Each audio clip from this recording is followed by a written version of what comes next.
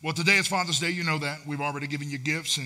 And my hope in giving you these gifts was that you would be acknowledged beyond getting the big piece of chicken. And being a father myself, as I was preparing for this message, I thought to myself, what are the primary challenges and opportunities of fatherhood? What are the primary challenges? I've been a father for 16 years. What are the primary challenges and opportunities of fatherhood? And as I wrestled with this question, one central and core thing came to mind.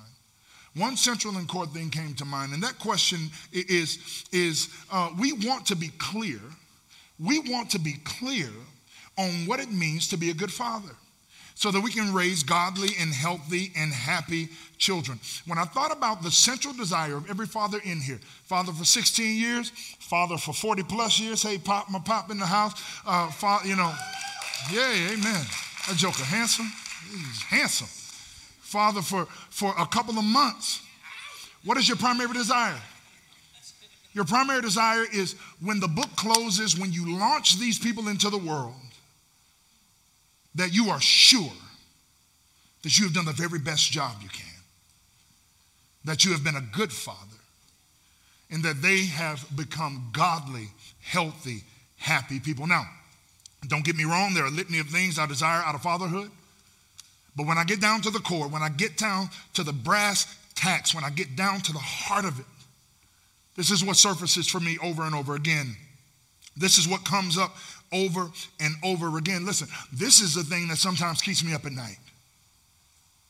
Am I messing this thing up? Already doing the math for how much it's going to cost to put them all through therapy, because that's on me, right? This is the thing that sits with me.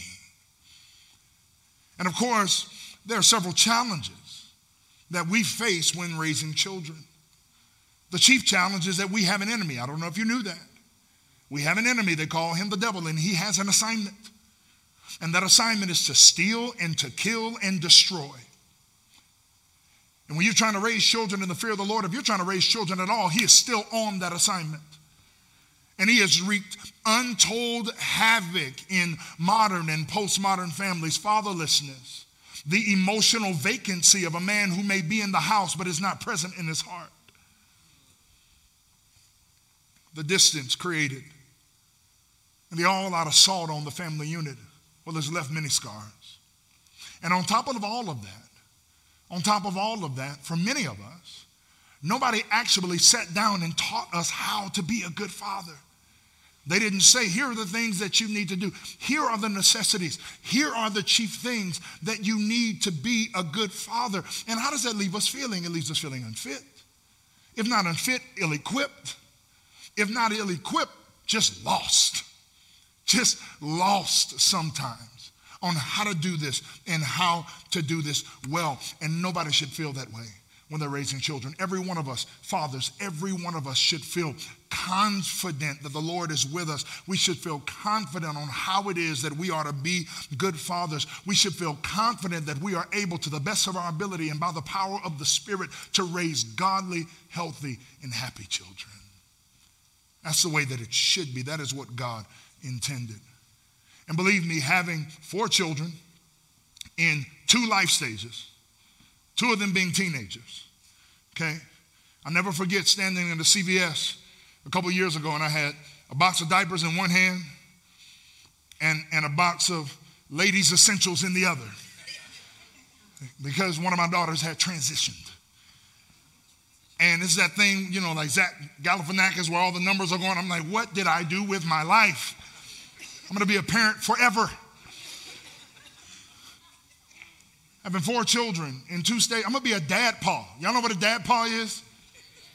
I'm going to be a grandfather with children still in my house. You look like you're doing all right. Ain't he good? But you know, every pregnancy was special.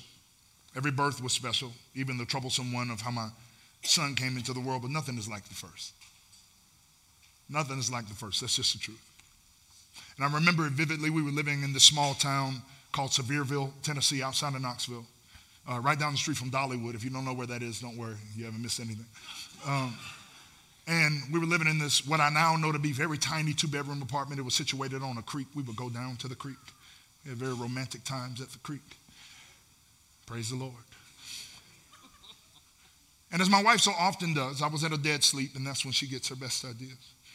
And she woke me up, and she said, I think I'm having contractions. And so I threw the covers off and jumped out of the bed and scrambled and started to get dressed as she very calmly walked to the bathroom and did a full face of makeup. And it's a true story. That's a bad woman. And as I'm grabbing all the bags, she's standing in the kitchen eating a bowl of cereal, belly out to here, bowl just sitting on her belly.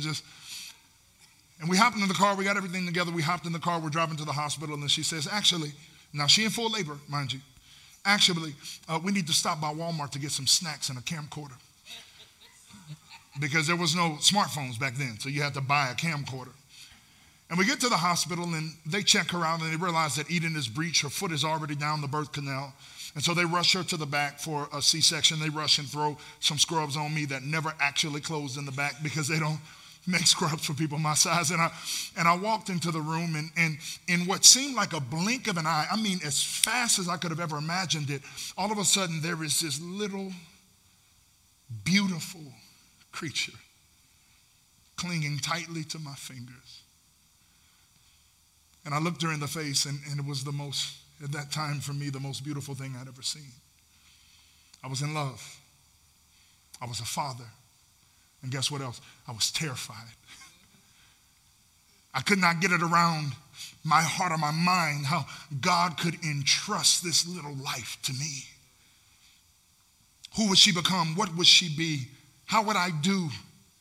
All of those things came crashing down on me all at once. I will never forget it. The sudden weight of that responsibility has not ever left me.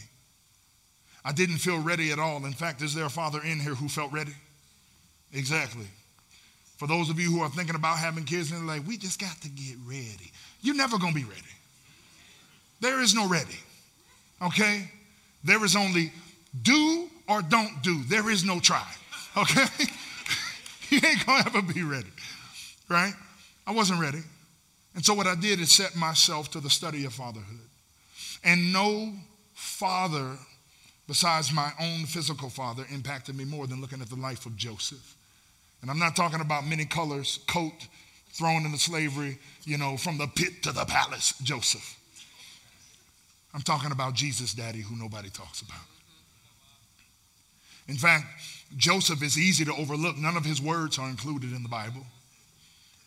He goes relatively unnoticed in most streams of Christianity, except for Catholicism.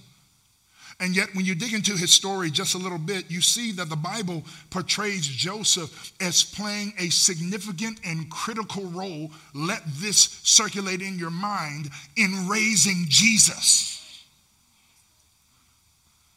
You think you pressed.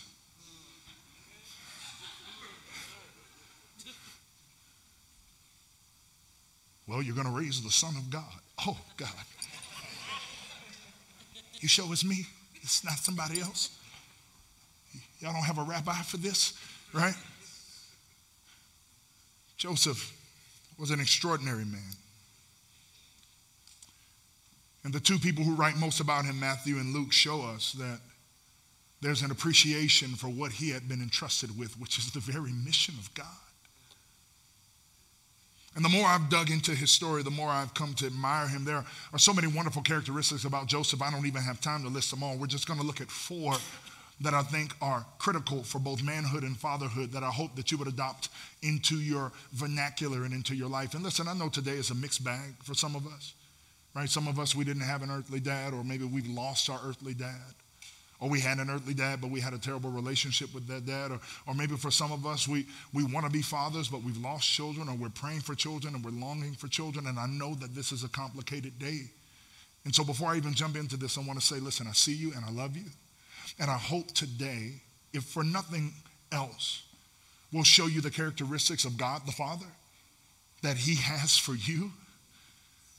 And that if God wills and gives you children, whether that be by birth or adoption or fostering, that you would then embody these characteristics as well, so that you can raise children who know that you have reflected the Father who loves you so much. Amen? So, the first thing that we see in Joseph's life, and if you want to follow along, you can hit that QR code there. There's notes in the Bible app for you so that you can write these down and revisit them later. But the first thing that we see in Joseph's life that he models for us as a good father is that Joseph was obedient. Joseph was obedient. I didn't hear a good rousing amen for that one, so I'll say amen, Pastor. Joseph was obedient. He was obedient to the Lord. And I can't say this strongly enough to you, brothers. You have no idea.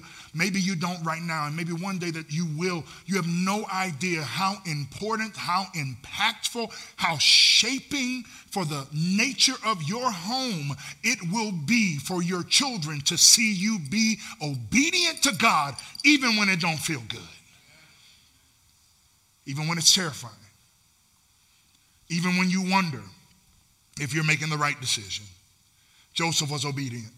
You see, as the story goes, as God had already done with Mary, and we read the Magnificat, and what a beautiful song she sang when she found out that she was going to give birth to Jesus. It was a very different situation for Joseph. God revealed his saving plan to Joseph, and he did so by using several dreams that we're going to expose. And one of those dreams may have very well saved Mary's life and the mission of God. You see, Joseph was incredibly troubled by the situation he found himself in, and he should be, right? If the person that you were betrothed to turned up pregnant and y'all had never been together, you would be a little bit disturbed. And then you say, who is it for? I see how Malala Hale be looking at you. I'd be shy. I never liked him. And she goes, actually, it's for the Lord.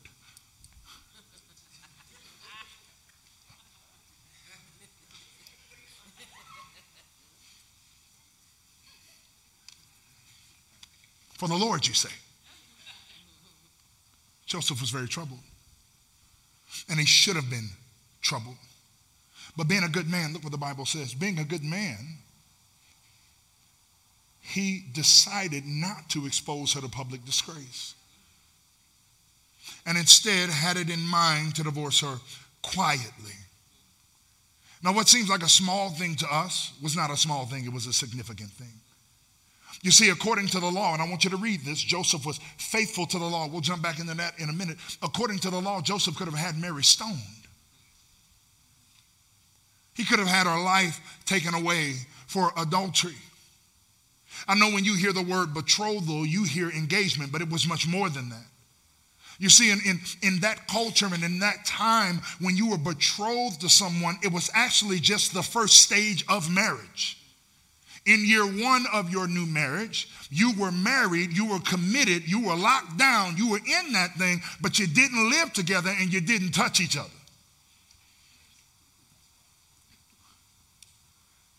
I know. Y'all like, I can't make it 6 months, right? Whole year, no physical contact to the person you married to.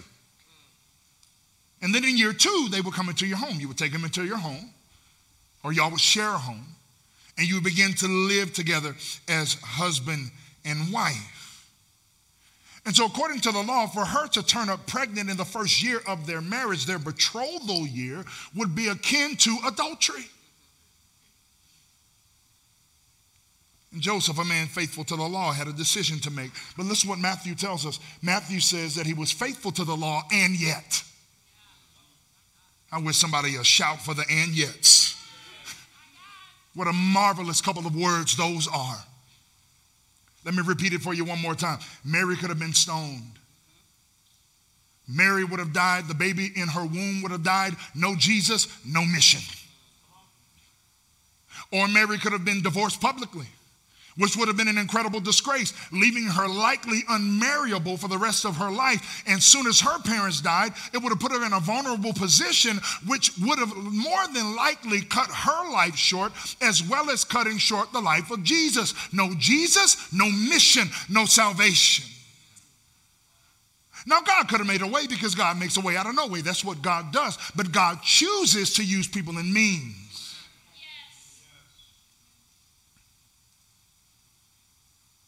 And so in the space that Joseph gave God in this and yet, he chooses grace instead of law. God works in the and yets of grace. He had the right, oh, husbands, hear me. Fathers, hear me. It's not always about what you have the right to do.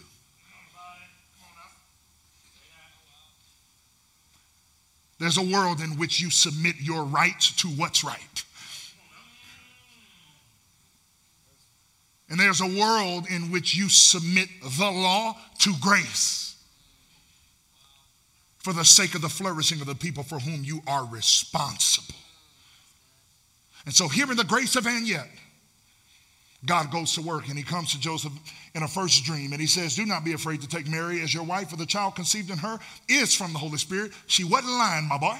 She will bear a son, and you are to name him Yeshua, for he will save his people from their sins.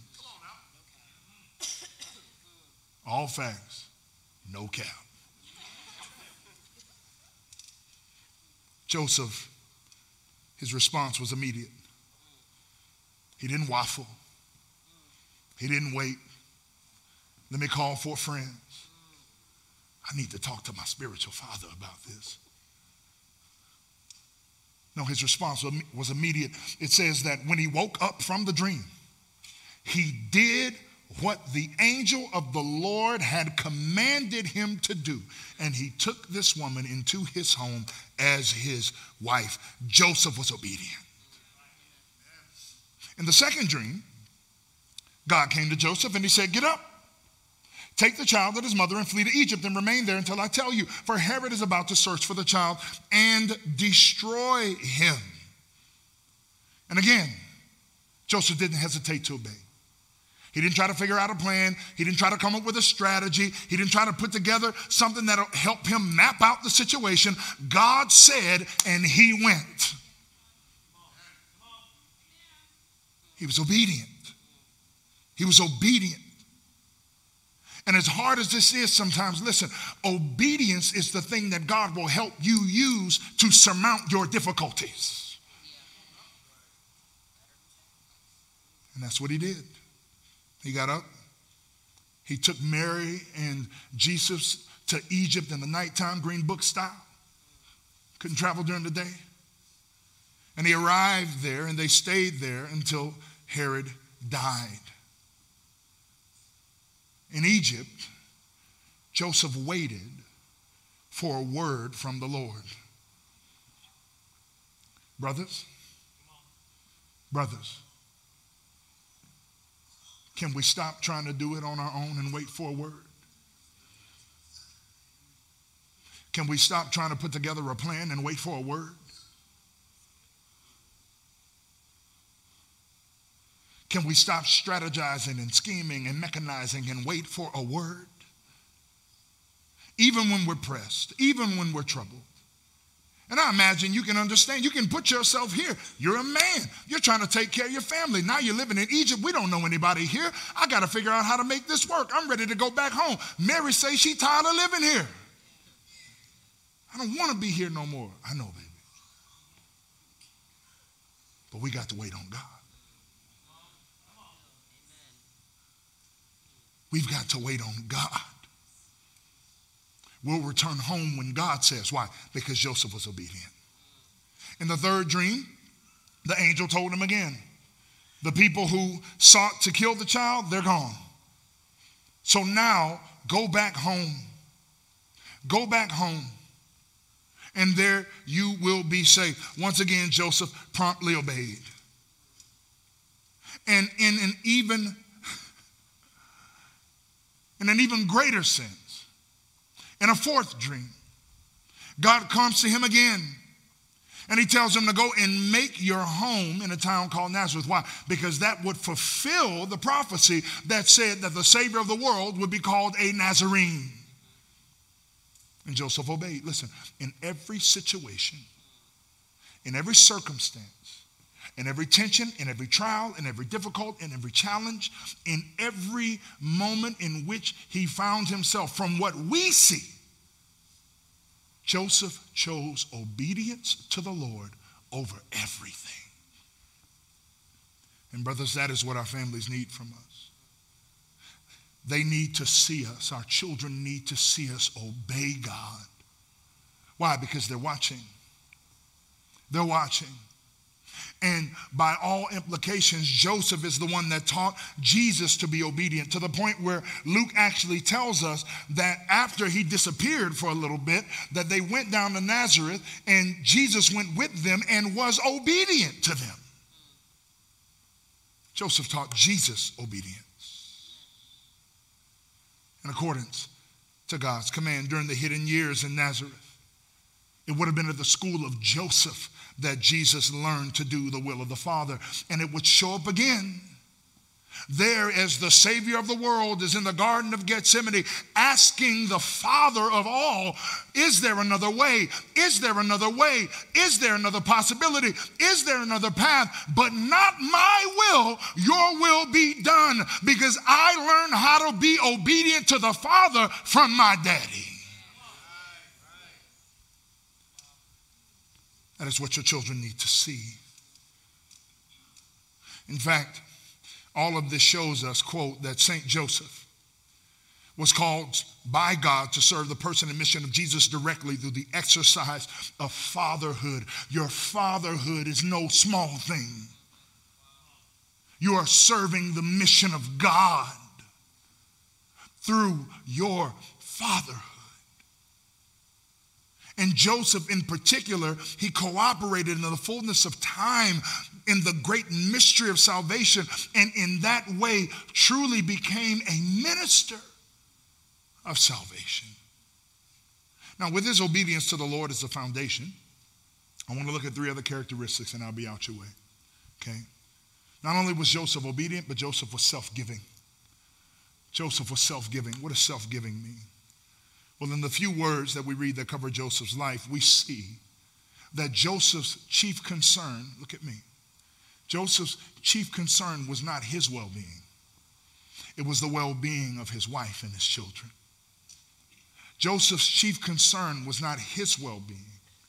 It was the well-being of his wife and his children. Joseph found happiness in the ability to self-gift. Men, we have to be self-giving. In Joseph, we see no frustration, only trust. And his patient silence was prelude to all of the concrete expressions of trust that we saw. And what your family needs, what our world needs today, is fathers like him who are self-giving. Who are self-giving. In fact, St. Paul VI, a Catholic theologian, I'm quoting a Catholic, I hope that's okay. A Catholic theologian noted that Joseph concretely expressed his fatherhood, quote, by making his life a sacrificial service to the mystery of the incarnation and its redemptive purpose. He employed his legal authority over the Holy Family to devote himself completely to them in his life and his work, and he turned his human vocation to domestic love into a superhuman oblation of himself, his heart, and all of his abilities, a love placed at the service of the Messiah who was growing in wisdom and maturity in his home. If I ask you what you do, what's your primary vocation? Or what's your vocation?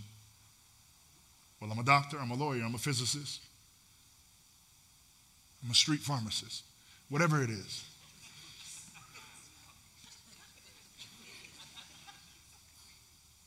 But can I tell you something? That's not your vocation. Your primary vocation is husband and father, if you are. Your primary vocation is pouring yourself out for the people for whom God has made you responsible. That is your primary vocation. It's not to make money or even to provide a great life. It is to give of yourself in the service of the flourishing of your children. That is our call. To be self-giving means that I may have to sacrifice my dreams to love them. There are things I have in my heart I may never get to do because I chose to be a father for a long time.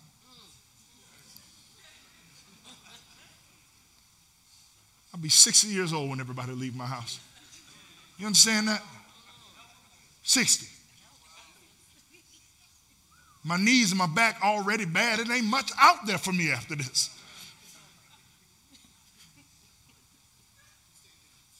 And I do it with joy. Being the pastor of this church is not my primary vocation. It's something I get to do with joy because I love my primary vocation, which is to love and serve my family. And I hope that you would take on the same. Joseph was obedient. Joseph was self-giving. Joseph was tender. You know, I wanted to give y'all beef jerky today. Man. Stay with me now. Now, one day we'll be able to afford that. But you know they make meat bouquets with like bacon and... Yes. Ladies, take care of us. And ladies who like those things, take care of yourself. There was one with chocolate covered bacon in it. I was like, bless God Almighty. Somebody give him praise. He's worthy. But we couldn't afford that, so we got you some nice little prayer journals. But I wanted to get you jerky. Why? Because jerky is tough and tender.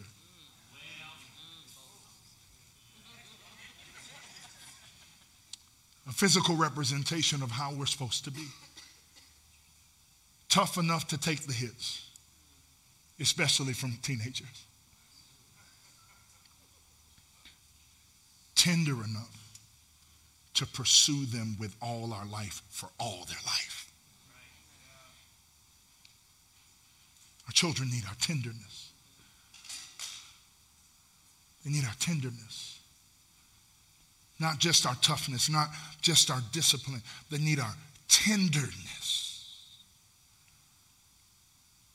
And what we find in the life of Joseph and Jesus, as we just heard together, that he was growing daily in wisdom and stature and in favor with God and with people. And all of this was under the tender, nurturing care of his father, Joseph. Just as Yahweh had done with Israel, so Joseph did with Jesus. It was Joseph who took him by the hand and taught him how to walk. It was Joseph who picked him up and wiped off his knee the first time he scraped his knee. It was Joseph who pulled him close to his face and put him cheek to cheek. It was Joseph that showed him the tenderness of the Father. The same tenderness Jesus would later display when he looked over Jerusalem and said, how I would gather you to myself as a mother would for her chicks. He learned that tenderness from his father. In Joseph, Jesus would have seen the tender love of God. In synagogue, as they prayed the Psalms, Joseph would have surely leaned over to Jesus and said that compassion is over all that he has made, and that's who God is, and that's who I will be to you. I had a very tender father. And he wasn't raised particularly tenderly himself, but he chose a different way. An embarrassing way. Public kisses all the time. All the time. And I know I broke his heart because he wanted to drop me off in front of the building, and I'm like, no, put me out on the corner. I don't want him to see. And him being who he is, he promptly pulled right up to the front of the building.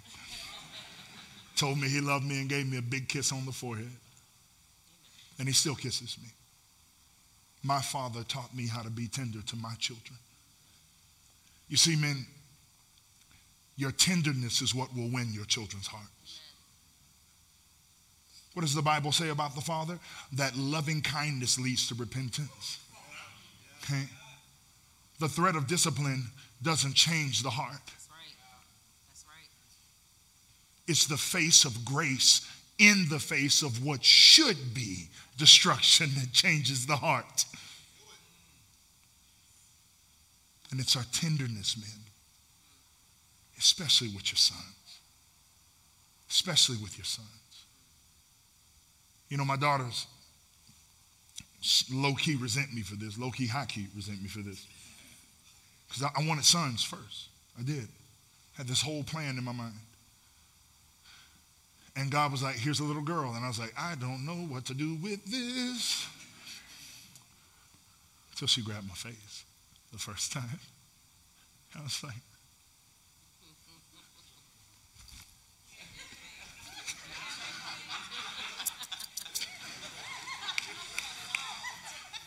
take it all. But I've realized later in life, and I've shared this with my wife, God bless you, that God, I know he gave me daughters first to tenderize me so that I wouldn't break my son. 25, fresh out the NFL, that boy would have been doing ladders at 2. Like, you walking now, son, get through there, get through there. You can walk, but you can't ladder. I would have broken him. I would have broken him. So God gives me one little girl and she chips away a third of it. Then he gives me a second little girl and she takes the rest. And by the time that boy came, I was able to actually be tender with him instead of always tough. Men, your children, they need your tenderness. Joseph was obedient. Joseph was self-giving. Joseph was tender. And lastly, Joseph was courageous. Joseph was courageous. In the face of difficulty, we can either give up and walk away or we can press in. And Joseph had a lot of opportunities to bail. But instead, he showed incredible courage. He showed incredible courage. God chose this man to guide the beginnings of the history of redemption, and he didn't back down. He showed courage by becoming Jesus' legal father. He showed courage by taking his family to Egypt in the middle of the night. He showed courage by bringing them back to Bethlehem. Nowhere to stay. And so he finds a stable and he does the best that he can to make a comfortable place to welcome the Son of the living God into the world.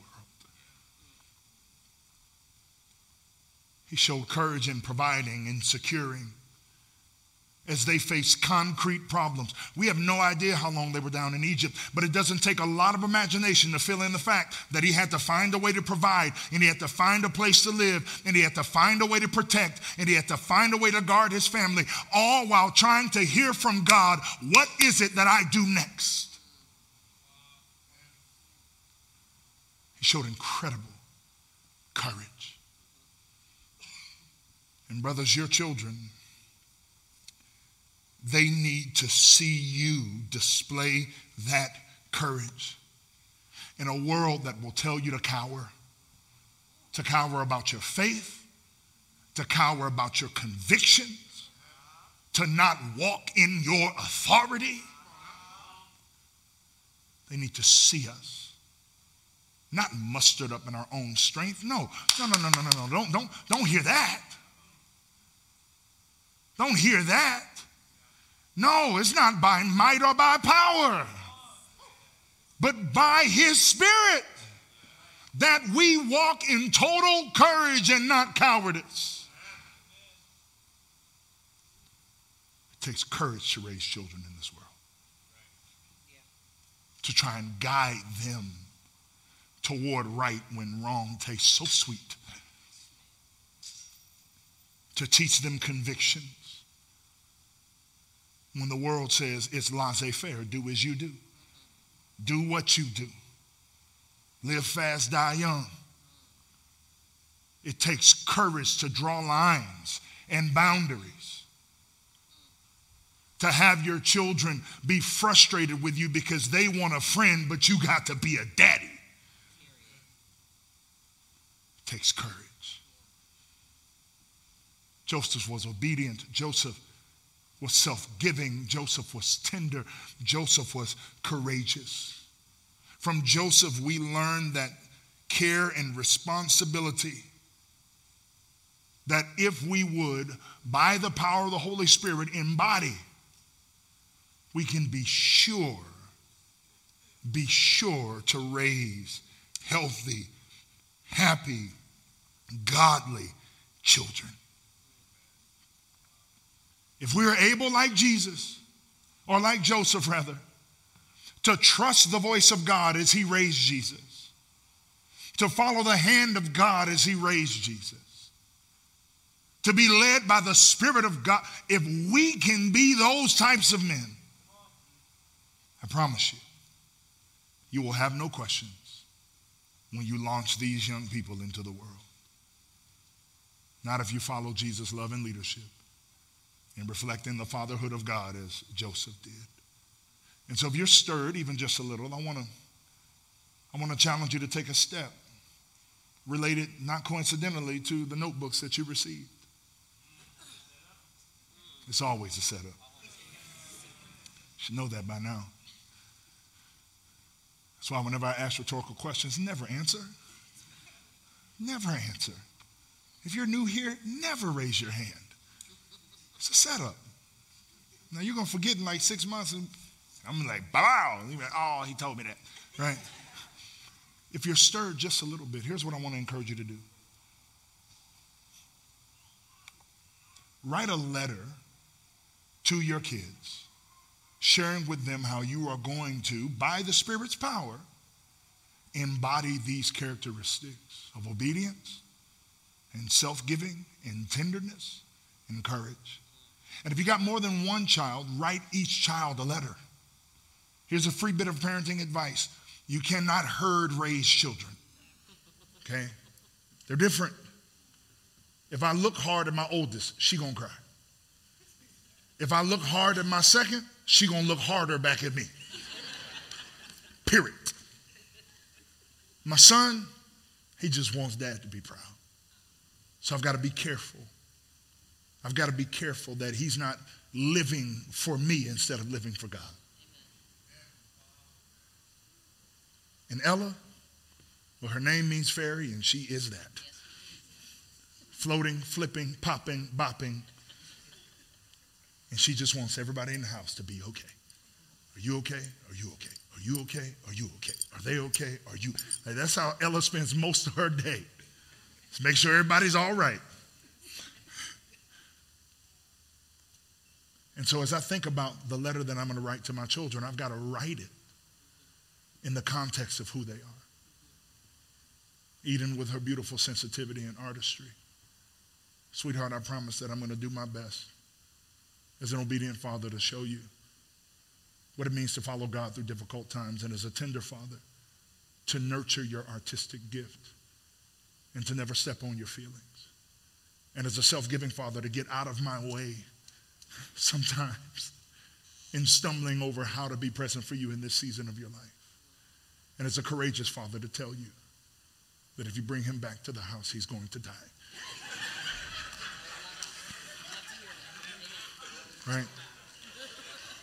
That's the letter that I have to write to her. And everybody's going to get their own letter.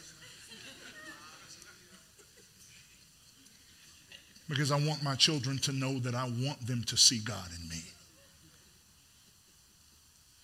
Now, maybe that seems like a high hurdle today, and you need some time to think through how you're going to write that letter. And so I invite you to do just one thing with me in this moment. In your strongest voice, men, will you pray this prayer aloud with me? Can we do that together? Lord, please help me to be a good father. Give me the power to be obedient to you, self-giving to my family, tender with my children, and courageous in this world. In Jesus' name, amen. Fathers are not born, they're made. And you don't become a father by simply bringing a child into this world. You become a father when you take responsibility for another life. So my invitation to you today, men, it's let's be fathers worth emulating. Let's look to the life of Joseph by the power of the Spirit to be the fathers that our children need and that the world needs to see.